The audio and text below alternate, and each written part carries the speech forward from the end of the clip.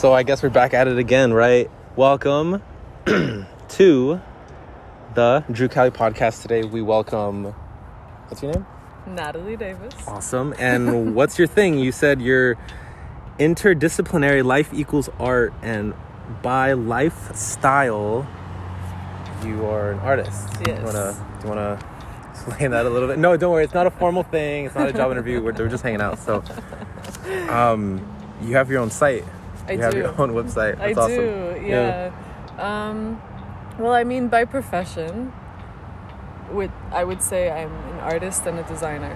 And that is just so, for the average person, I can just kind of come across and say, okay, this is what I do. Because so many people, especially in America, will ask, okay, what do you do? So that's what I'll say. I'll say I'm an artist and I'm a designer, because you have the art side, which is the abstract, and you have the design side, which is the technical. So I like to have both inside. But, I mean, if I was trying to explain my lifestyle, it's just I try to live at most by intuition, and it ends up coming out in an abstract way. So I can say that I live an abstract life. When I explain to people what I have done so far in life, they get kind of surprised, but it's just because I just go off my intuition. I try not to think too much about the task at hand. I try to just do it and then see what happens. So life of experimentation. That's awesome. Yeah, nice. And so, okay, do you think, so I was at the last bookstore, right? I picked up Heaven and Hell, The Reason We Are, Unemployment Insurance. I think it's English literature, England. You could tell by the style. And How to Survive an Attack. Audience, we will get there soon. But yeah, it's like I saw this guy. He was at the checkout. He had this weird hair, like crazy hair, and it was kind of like, well, this guy, artist, art, right? Like literature, writing books, that's art. You need to be creative. That I even brought this was intentional, right? So would you say that art is just intentional? Yeah, I would say definitely. Like, I think because I tend to always look in my past, and that's what social media has kind of been cool for, and also journals and notebooks and all of this stuff. I really like to look back on it. And something that I read recently that I had written is that sometimes it's hard for me to express my feelings or express exactly what's on my mind. I've gotten better at it because I've become aware of it. But I feel like that's why I started making art, is because I kind of wanted to translate the beauty that I see in the world to actually showing it rather than trying to explain it. Because sometimes explaining things, language can only go so far. And so I think that definitely art means intention for sure, because it's kind of just what you want to. I think the art comes in many forms. I don't think you can put it in a box. So I think that each person does. I think every person's an artist. I know that's like a very basic thing to say, but I think basic. But everyone's living their life how they want to live it, and that is freaking art. Definitely. That is art, right? It is. Mean, geez, to even like, okay, Dr. Jordan B. Peterson, if you're out there, you wake up in the morning with infinite potentiality, right? So it's like, well, what am I going to do? Do you think people will enslave themselves sometimes to like what they think they should do, or kind of like, oh, I have to go to a job. Okay, why do you have to go to a job? Well, to make money. Okay, why do you have to make money? Well, because I have to pay my bills. Okay, they executed, what's his name, Socrates in Athens, I think. Yeah. Because he was asking too many questions. Yeah. Anyways, exactly. so your website, that's awesome. It's called NatalieDavis.com. NatalieDavisMultimedia.com. NatalieDavisMultimedia.com. Exactly. And okay, so you have some very, very interesting stuff. So I remember back in, what was that? Okay, it was Berlin, Germany, Europe. Everyone knows Europe, hopefully. And Hopefully. hopefully people in the developing world, I guess. But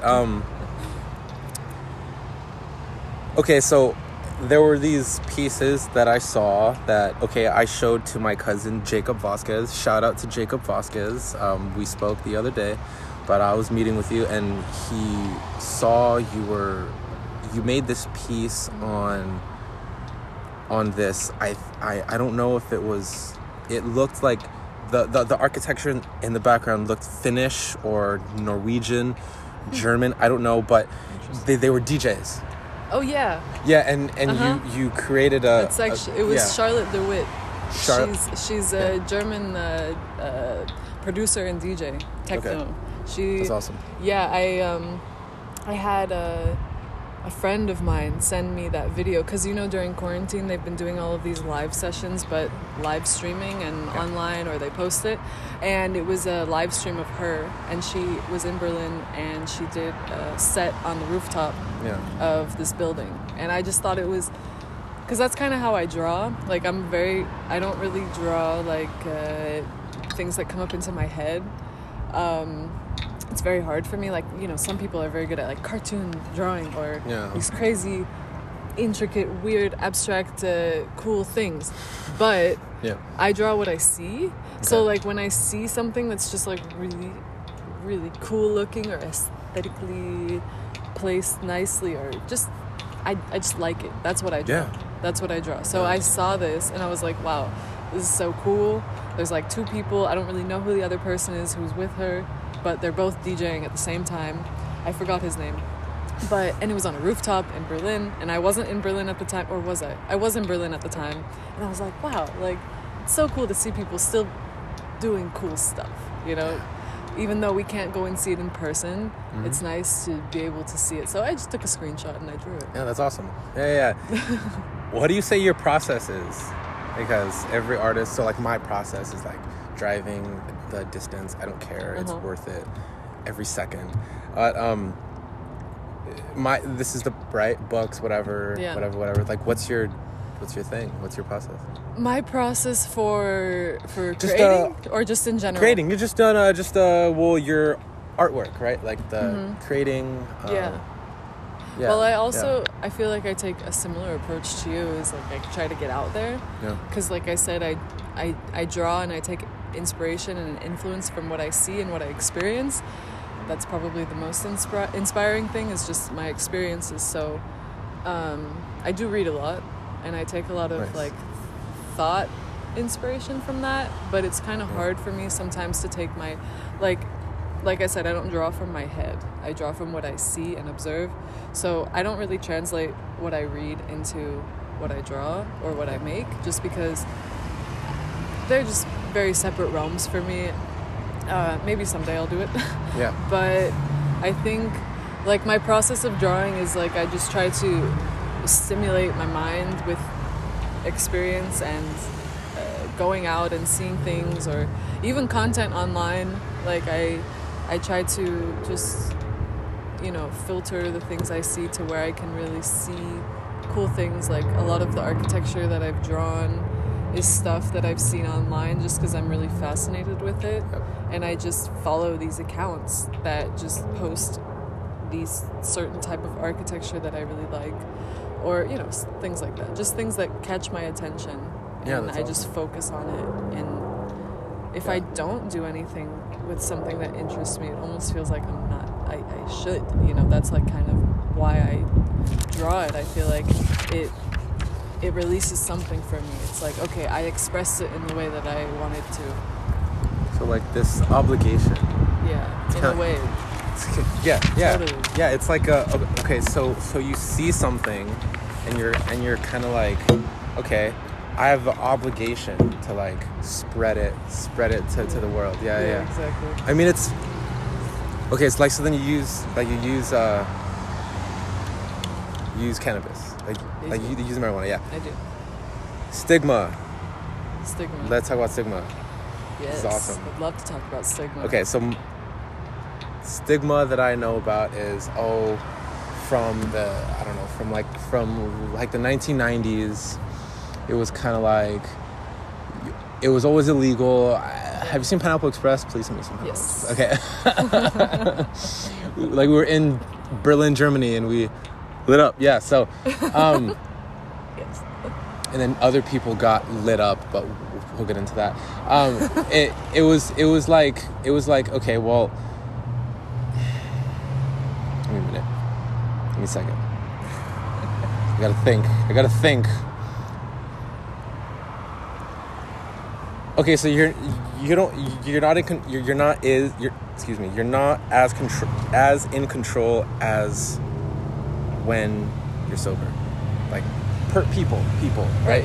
When you smoke it, okay, so it's like a source of like inebriation or whatever, but it can also be used in like creative purposes. Yeah. Well, my problem with stigma about cannabis is like, oh, it's a black people thing. Oh, it's you're a dealer from Mexico or whatever. It's definitely linked with crime. Yeah, it's definitely, yeah. And because of that, I think the stigma that hangs around it is that you're doing something wrong. No. You know, because we, for only recently, have we legalized it here in California? No. Many other states have followed. I know that Germany is definitely on its way because it is legal medically there. Okay. But it's not like it. Like, when it was legal medically in California, anyone could get it. You know, you just have to pay a certain amount for your card, your medical card. Yeah. But in Germany, it's legit medical. You have to go to a doctor. Yeah. And they have to, like a legit doctor, and they prescribe it. Yeah, that's awesome. And it actually becomes easier to buy it on the streets in Germany than getting a medical card, whereas when it was only medical in California, it was easier that way. Yeah. But yeah, I think the stigma is just totally that it's bad. It's bad. You're doing something wrong. You're gonna go to jail. You're gonna. People think of it as gateway drug. Oh, you're gonna do cocaine after this, and you're just gonna go off the edge. You know. You're gonna like snort acid or crush pills and do exactly. Jump off the window. Yeah. Well, I mean, it's fear, right? Mm-hmm. It's kind of like it is. And it's what it's just what we've known about it for a while because it was illegal for so long, which is, you know, it's a path that, you know, alcohol was also illegal for a while, and a lot of people look at alcohol like that as well. They think of it as a really bad thing, but now it's like completely normalized with most people. Like prohibition, right? Yeah, prohibition. And now you look around and it's like we have so many breweries and distilleries and all of these. Yeah. There's millions and millions of brands, and I think that's the way that cannabis is going. But I wouldn't say I'm a connoisseur of cannabis. Yeah. I use it. A lot of people can use it to create,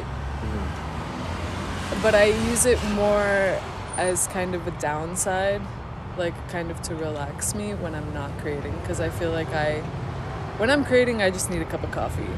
Like, I just need coffee and I'm good, and I'll be able to get everything that I want done. My head will be clear. Yeah.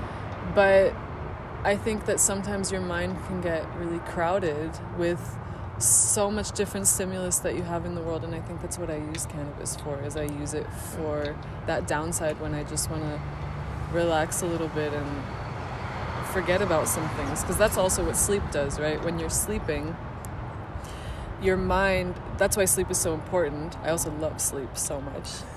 Yeah, me too. But it's like it's a way for your brain to kind of go through all the files in your brain and go, oh, we don't need that, oh, we don't need that. And that's what happens in your brain every night when you sleep, is it kind of cleans itself out. Yeah. And that's why if you don't get sleep, you're going to go crazy.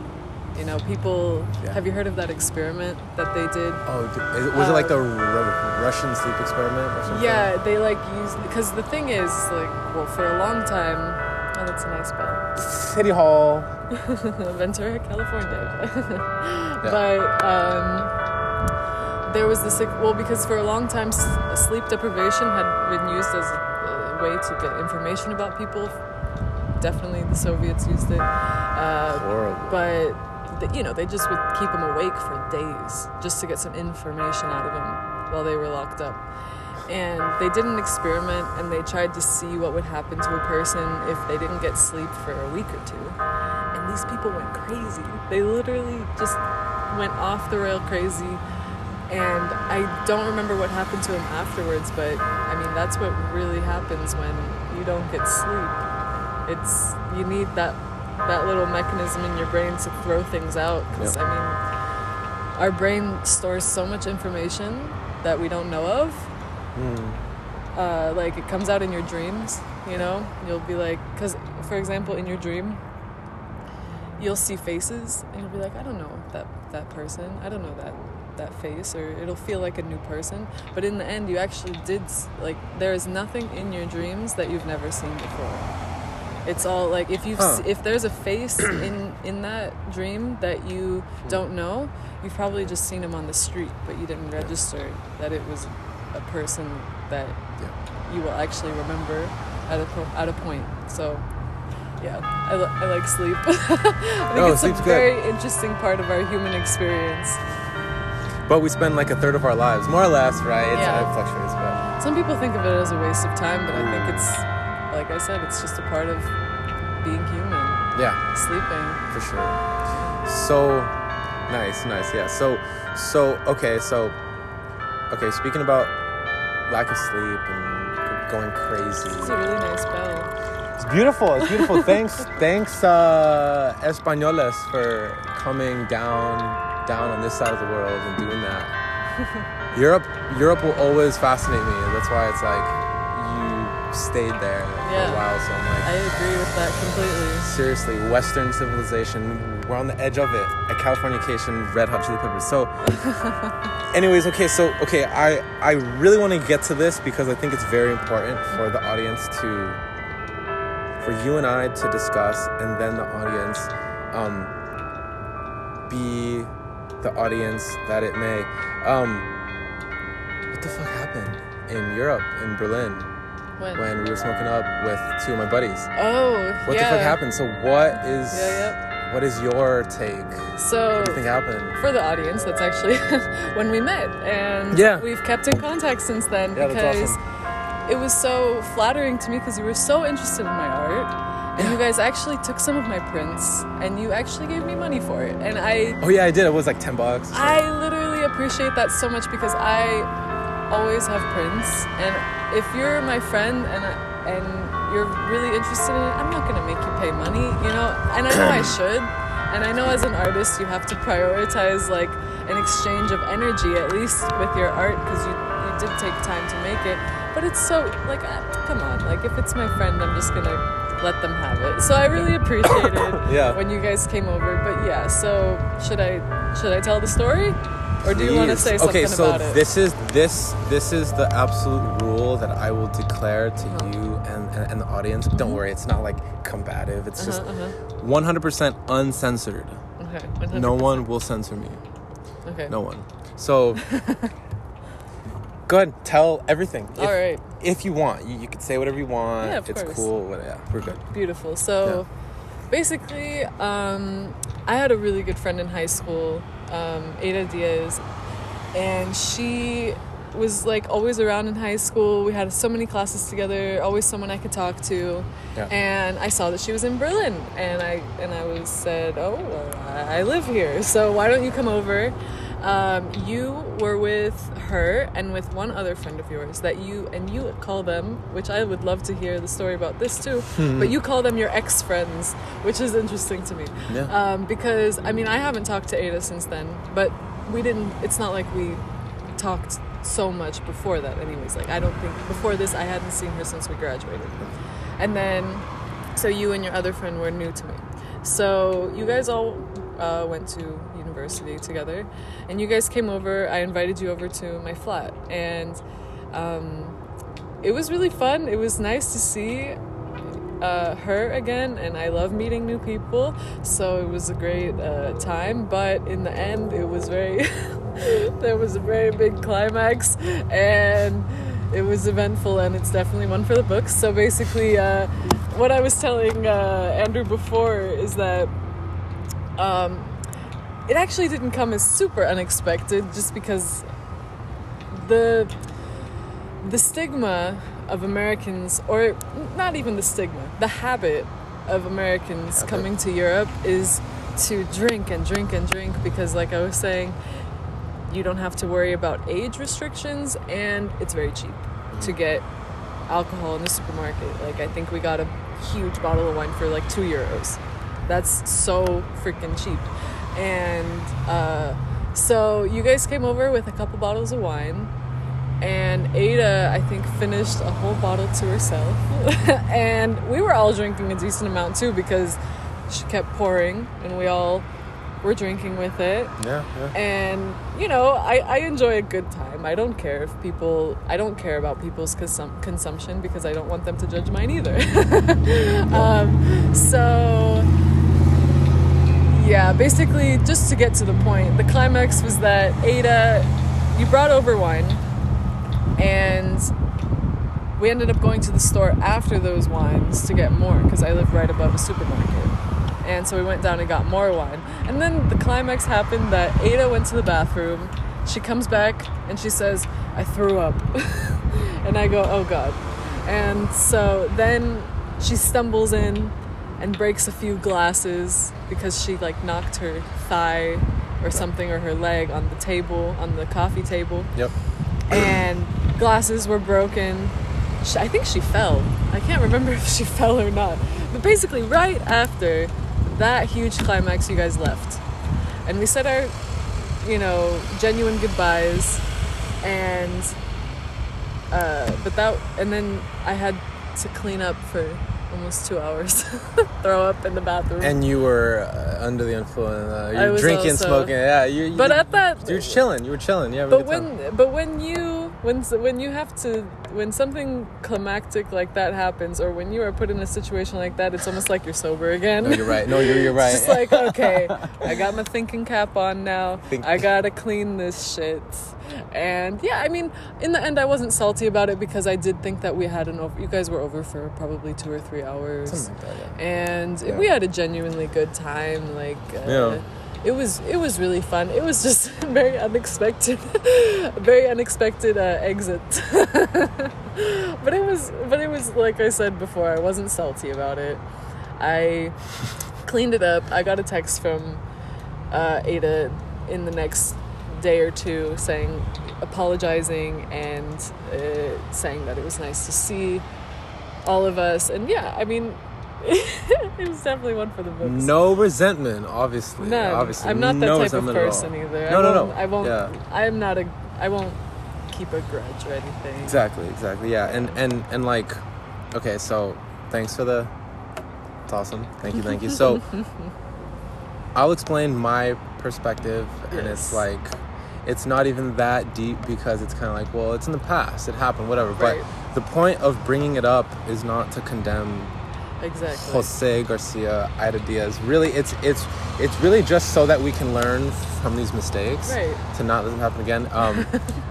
We'll kind of talk about you living in Germany for a while, and I've kind of like been interested in how Hitler was able to do that, but we'll get into that, because it's fascinating. It's funny, because when I tell Americans that I'm in Germany, they have this on their mind, but when I tell Germans that I'm from America, they always ask about Trump. It's very funny. It's very so funny. Cool. Yeah, you see a similarity. You see similar tyrannical behavior. Maybe, perhaps, I don't know. Anyways, who knows?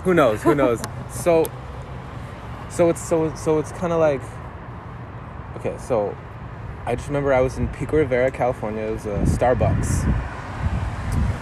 And I was hanging out with Jose, and because him and I are from the same high school, right. Schur High School, and he comes up to me and asks me, "Oh, hey, dude, you know, like, do you want to come?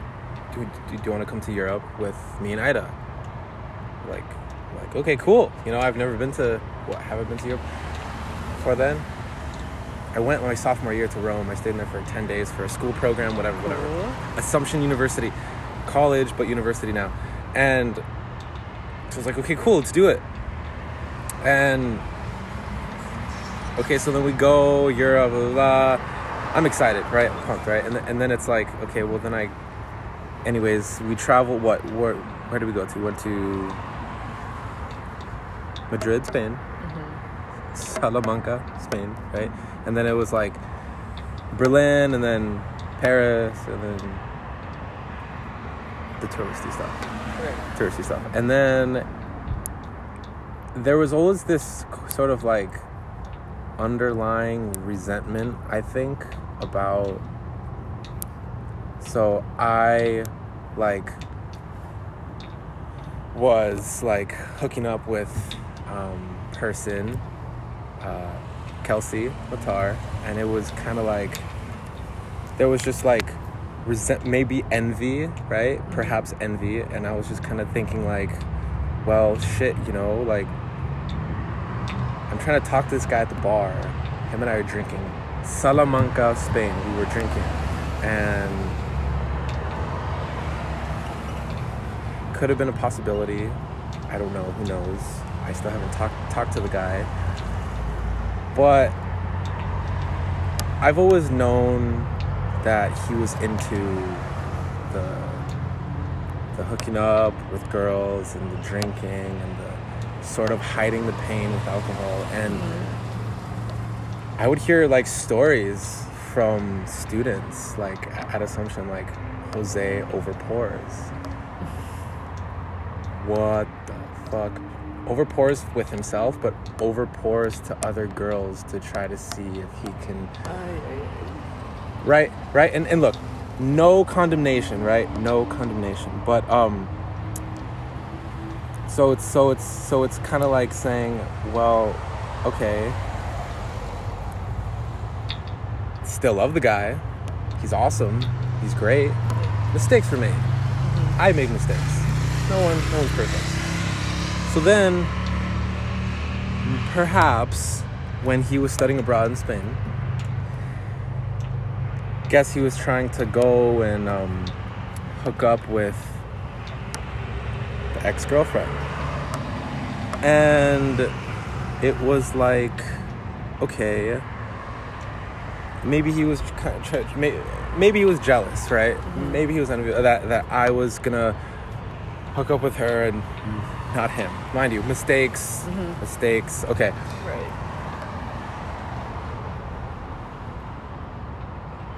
And then it was like, well, I was seeing Ida throw up outside. I was like, shit, you know, she's throwing up sangria. We can't let this happen. We kind of like, okay, I gotta take her to the flat, the room, right? Exactly. We stayed at a Airbnb. Airbnb. And so him and I were drinking at a bar, and it's like, hey, Jose, like, can I get your keys, so that I could take Ida back to the room? Maybe I annoyed him, maybe whatever, right? Also, this wasn't the first time she threw up on the trip. Correct. Unfortunately, you know, it wasn't the first time she threw up on the trip. And so then I just remember him trying to kick me under the stool, under the bar.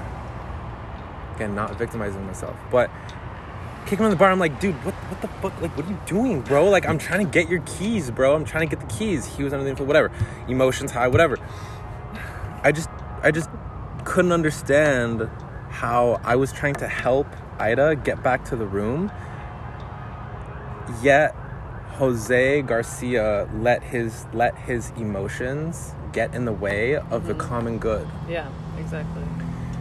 Let's learn from this, right? Exactly. Because I have some stories of my own that I've let my emotions get in the way of the common good.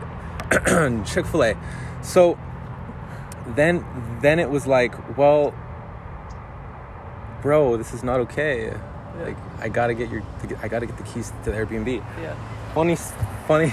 So then I'm like, so I was studying Muay Thai at the time, as we touched on before, and whatever, I'm like, dude, get off me, man. You're trying to kick me, bro. Whatever. So teep kick, whatever. Okay, fine. So then I was like, and then he was standing in the corner in pain. I'm like, bro, I don't want to do it. Fuck, man, emotions, whatever. So look, then all of a sudden he comes back This guy comes back after me and Ida, we met at the Airbnb because she was like woozy, and then I was kind of woozy, and I was like, and then Jose comes back and he's like, I don't know where the keys are. I'm like, fucking A, man. Like, what did you just do right now? I was gonna kill this guy. I'm gonna kill you. I'm gonna kill you. And I almost did. No one else knows except me and him. But I was striking. I did a kick to his abdomen. He was like, oh, this I didn't hurt him, but I was like, dude, I'm done with you. I'm so done with you, man. And then whatever. But so then whatever. But the point that I'm trying to make is like, human beings are capable of great and evil, right? We're capable of bad things, but it's just the point of like, let's try to like think about this, right? So back to some of the history of Germany, right? Okay, Hannah Arendt. I don't know if you know her. Yes, I read her book, The Human Condition. Yeah, I studied her in Professor Stoner's class. Shout out to Professor Stoner. He actually wrote me a letter of recommendation to get me into grad school. Right. I just applied, but okay, and it was like, I think her analysis was something like, in the final analysis, evil happens when people don't think. That's interesting, because then it's like, well, she witnessed all the trials, right? And she was like, oh, these Nazi workers, officers, right? They didn't have serpents flying out of their backs, and they didn't look evil. They just were in a system, and they didn't like think to speak up, right? It's scary. Like Dr. Jordan B. Peterson, even based in Toronto, was even like, okay, the chances that you are going to like house Anne Frank, for example, or the chances that you're going to go and like, go and try to like, rescue one of those children being held at the border, you're not going to do that. Like, most people aren't going to do that. Most people are just going to be in their own little thing, right? But I mean, and obviously it's not like my responsibility. It's not your responsibility to like save the world. I tried that. Chick-fil-A, didn't work. But okay, then it was like, well, like, we just got to think about things, like, we just got to be careful. And like, this is why I'm so big on like intention. There's intentionality to like artwork. It's beautiful. Dude, like the Sistine Chapel, it's beautiful. You wonder, like, was it God's will? He worked through people. How did people write the Bible? These things we can't ignore. We can't get rid of the Bible. We can't get rid of religion. We can't tell people to say, do this or say that or whatever, because then evil starts to happen. Like we get so caught up in our ideologies. Are you a Democrat or like a Republican, whatever? And then it's like, well, let's just think about these things. So shout out to the Joe Rogan Experience he had on Wesley Hunt, right? He's based in Texas. He's running for Congress. He served in the military. Went to West Point, the whole nine, right? But he understands how dangerous ideology can be. That's what happened to Europe, I think, right? Like in the history of Europe, and even like in the Middle East, right? Like Middle East, like radical ideology, like religion, right? So when you said it's good that, okay, I don't think that we should like, oh, well, one God, one understanding of God. No, we can't do that. Right. Come on, guys, we can't do that. We can't say, oh, are you a Democrat or a Republican? I'm a human being. Do you believe in God or do you not believe in God? Well, fuck, man. Like, it's complicated. Are you rich or are you poor? It's complicated. Job market's complicated. The handbook series, the Unemployment Insurance by Forsberg, I think it's English literature. It's freaking complicated. So why is that guy driving that? I don't know. We judge. Oh, he's fucking rich. He's this and that. He's probably from here. Guys, relax. Let's chill out. Let's have conversations. Let's get back to talking to each other instead of letting social media algorithms divide us. Yeah. You know what I agree. mean? You know what I mean? Oh yeah, for Yeah. sure. I think in the materialistic world that we've created too, it's very easy to do this type of thing. Yeah. When we were creating always for ourselves hundreds of years ago, it was harder to judge someone because they're still doing the work that they need to do to survive. But nowadays, since we have so many things that kind of deter us from our paths, or even just add on to our paths, I think that it definitely creates a certain type of judgment. Like, if you're this type of person, you have to have this type of car, or you normally have this type of car. Like, stereotypes have definitely overrun our society 100%. Like, because people will look at me, for example, just to take the closest example that I can have. Sure, yeah. People will look at me and they'll think, oh, that's definitely a liberal, 100%, just she's an artist. Oh, really? She is this. But then you have other people. I mean, if they know me a bit more from the surface, they'll say, oh, well, her father was in the military for 13 years. Her brother was in the military for 6 years. She's definitely conservative leaning. She has these types of ideologies. She doesn't wear the mask everywhere that she goes. Right. If I'm alone hiking, I'm not going to wear my mask. That's just science. I'm not going to get into that because it's a very controversial issue in America. Sure. But yeah, it's just very interesting, the opinions that that I've got put on to me, because I feel like I can be taken as either way. And the other day I got mistaken for conservative leaning because the people themselves were conservative leaning. So but I tend to think of myself as someone that can, like, I try to relate to people as much as I can, no matter what background they are. Like, there's always something that you can relate to someone with. Yep. So I try to do that with people when I meet them. But I think just because I was relating with these people, that they thought I was like them, and I probably am like them in certain ways. But she asked me, she said, oh, you're conservative leaning, because she was in the middle of saying something about consumerism and that she doesn't want to subscribe to it, so she's making her own soap, right? So wait, making her, I've never heard that one before. That's so awesome. Making your own soap. Yeah, so she was saying to me, she was explaining, so well, first she started off saying, so you're conservative leaning, I assume, right? And I said, well, I said I'm neutral.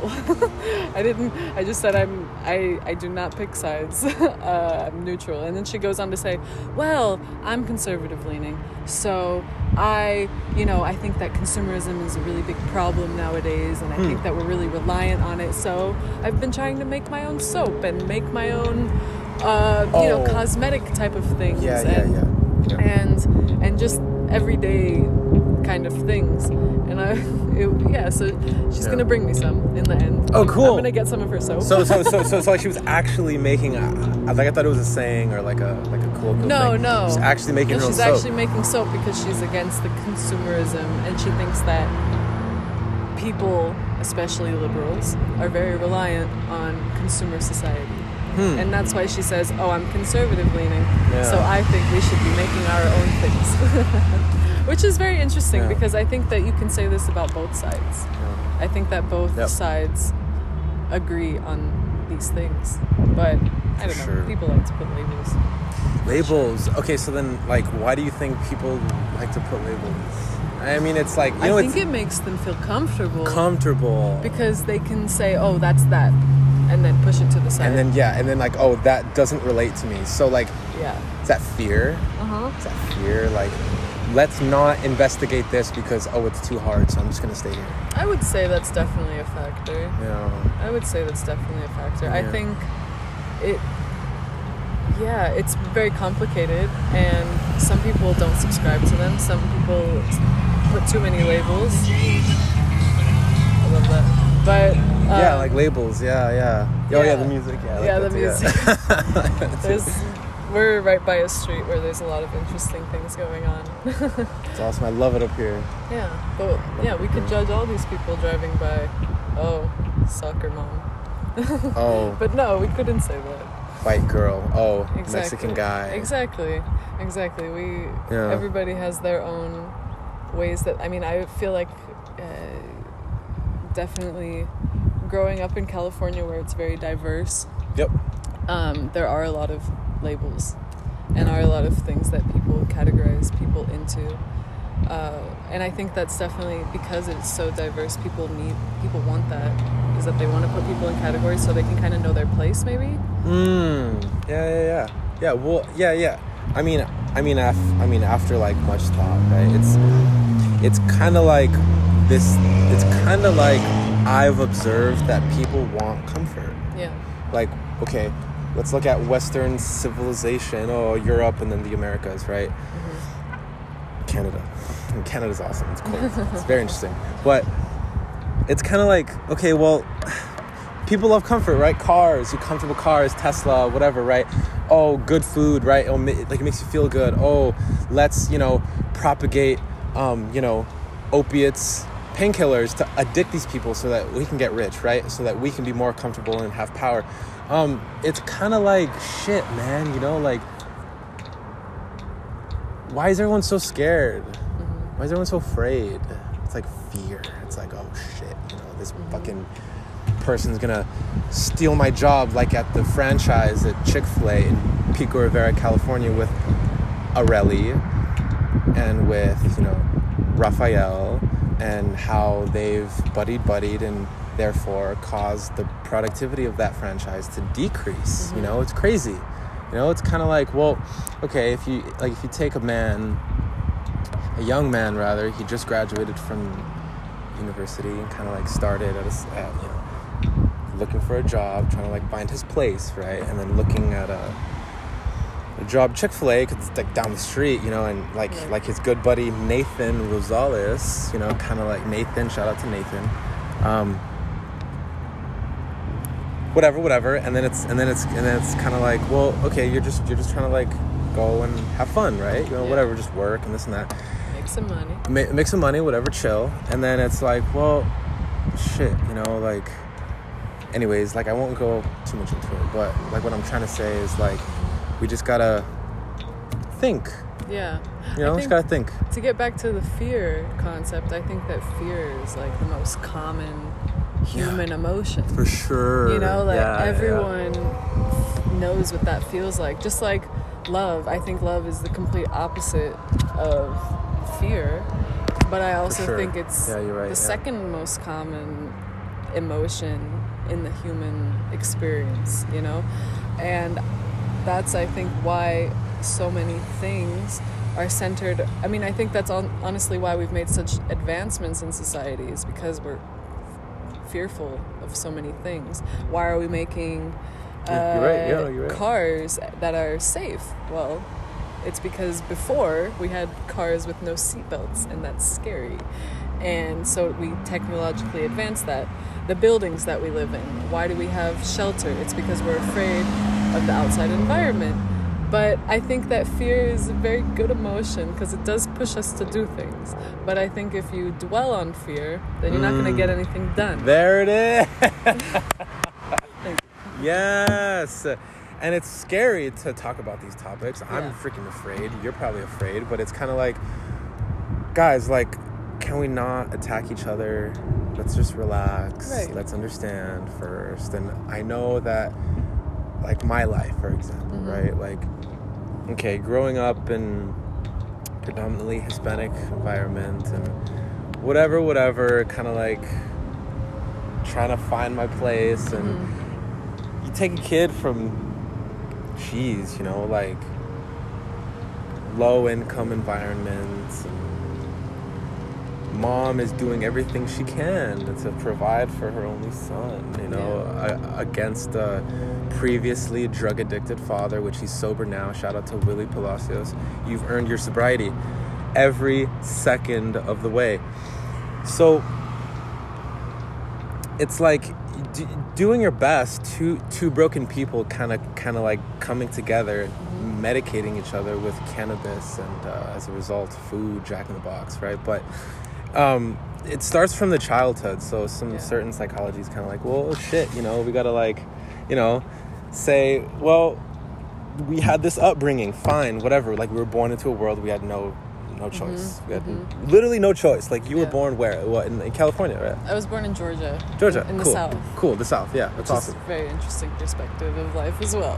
Yes, and I would love to seriously, like, go whatever, and discover. But, okay, I like whatever. And then you take him and all his ambitions and you pair him with a uncle from Southern Illinois, Marion Murphy. Anyways, and you kind of like it looks like we only have an hour, so we'll kind of like, the maximum is an hour. Okay, cool. So like 15 minutes, but good. Yeah, you know, like and then you take him and then all his ambitions, and then you allow him to go to university in Worcester, Massachusetts, where he sees Puerto Ricans and Dominican people. Yeah. And you're like, wow, they speak Spanish, but they're not Mexican. Right.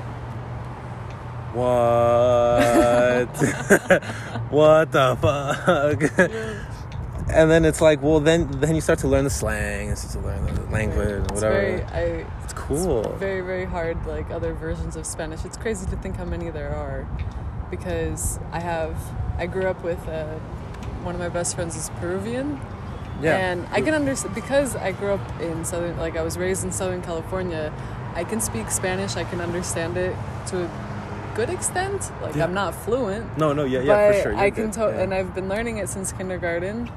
But like Peruvian Spanish, no way. I can not understand anything except like if they say sí or no. Sí or no, or ¿cómo estás? Hola, whatever, yeah. Something like very basic. It's crazy. But I love it. I love Spanish. It's the next language I would like to learn fluently. It's so freaking fascinating. Yeah. It's so fascinating. Like, I agree. So, yeah. I mean, you know, it's just kind of like, you know, let's live with intention. Yeah. Let's get back to, I don't want to say roots or grassroots or whatever, but kind of. Let's all relax. Let's chill out, guys. Let's just... Yeah. We're good. Everyone's good. Look around you. Walk outside. Yeah. I took a breath. It feels good. It does. We have great weather and good air quality because there's no fires anymore. Think good. about it. Yeah, That's exactly. great. Yeah. That's great. Yeah. Yeah, but people will always find something to fear, something to be against. But I think maybe it's because a lot of people are in defense mode at the moment. And but which I agree. is understandable. It is understandable. Geez, you gotta like fight. You know, sometimes fight against injustice. Exactly. Gotta do that. Look at your book that you just Yeah, got. you gotta do that. What happened? How to survive an attack. It's like, I mean, you do have to think about that, honestly, because there's assholes in this world, no matter what stigma they fall under. You know. Yeah. And you have to be prepared for any scenario. Honestly. I think, and especially as a woman, I always carry pepper spray and a knife. You are just because super, I have to. You have to. I use my pocket knife only ever to open things because there might be some plastic I need to get through. Yeah. But a pepper spray as a woman... That's for you. Thank you. Sticker. You're welcome. Aw, cool. Yeah. I love stickers. I have stickers for you too. No, oh, cool. Yeah, I'll give them to you. Yo, exchanging of gifts, exchanging of energy, right? Exactly. You said that's cool. That's what being an artist is all about. I think that it's very bad that some artists have sold themselves to just making money. I think it's a very good thing to make money, but I think that especially I was reading this thing about artists. Thank you, Natalie. Yep. Yeah, that's from my art collective, Distance from the Crowd. I will take this seriously. Of course, yeah. And so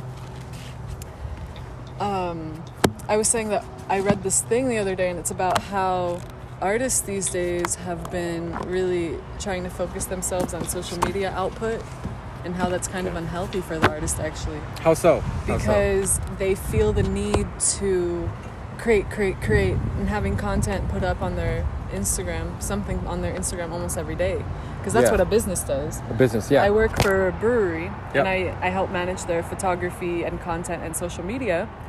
And as a business, you got to post every day because you got to remind people to come by and buy the product and give them business, that you're right? trying to sell, yeah. And as an artist, artists are mending to that mentality because they're saying, oh, well, if I'm going to get attention, if I'm going to get those likes, if I'm going to get someone to buy my piece, then I have to consistently be reminding them about my art and how good I am and how I'm putting art every day out on the website. And I've been daunted by this as an artist, and I really try to have art out because I do think that, I mean, for sure, it in a way it's motivating because you can do art and you're saying, okay, I need to post something, so I'm going to draw. But to get back to how it's unhealthy for an artist in the end is that you start to create content that has a lack of meaning because you just need to put content out, or you feel the need to put content out. So through doing all of this, you're actually creating art that doesn't mean anything to you. And I think that's kind of the opposite of what art should be. Art should be an expression of the artist themselves. That's why people in the last centuries have become extremely interested not only in the art but the artist. I mean, look at Van Gogh, however you pronounce it. Yeah, Van Gogh. In Europe, they say Van Gogh. Van Gogh. Yeah. Anyways, he didn't sell anything in his life, right? I think he sold one. But the most interesting part about this artist is not just his work, but it's his life and how he lived and why he cut off his freaking ear. He cut off his ear. Did you not know that? I didn't know that. Yeah, he cut off his ear. Isn't like this painting where he's like something like that? Maybe. Right? I think, yeah, but he cut off his ear because he was a massively depressed and anxious guy. Like, he grew up wanting to be his father was a priest, so he went in that direction. But then he said, he didn't like that. So he decided to paint and didn't sell anything, like I said. But yeah, he cut off his ear at one point and he gave it to this prostitute that he started to like. He gifted it to her. He gave the prostitute his ear. And that's the part of the artist that we want to study. Is that could not have been unintentional? Oh, he did it completely intentional. Yeah. He did it in his... It would be a very interesting movie, I think, for you. It's called Loving Vincent. It was made in the last 3 years. I think it was released in 2017, yeah. But it's amazing. It's, you've seen Van Gogh, like his art, and like the Starry Night. Yeah, it's kind of like yeah, it's like all these different paint strokes and all that. Yeah. The movie is made like that. The movie is made by over 100 different artists for years to make this cinematic masterpiece.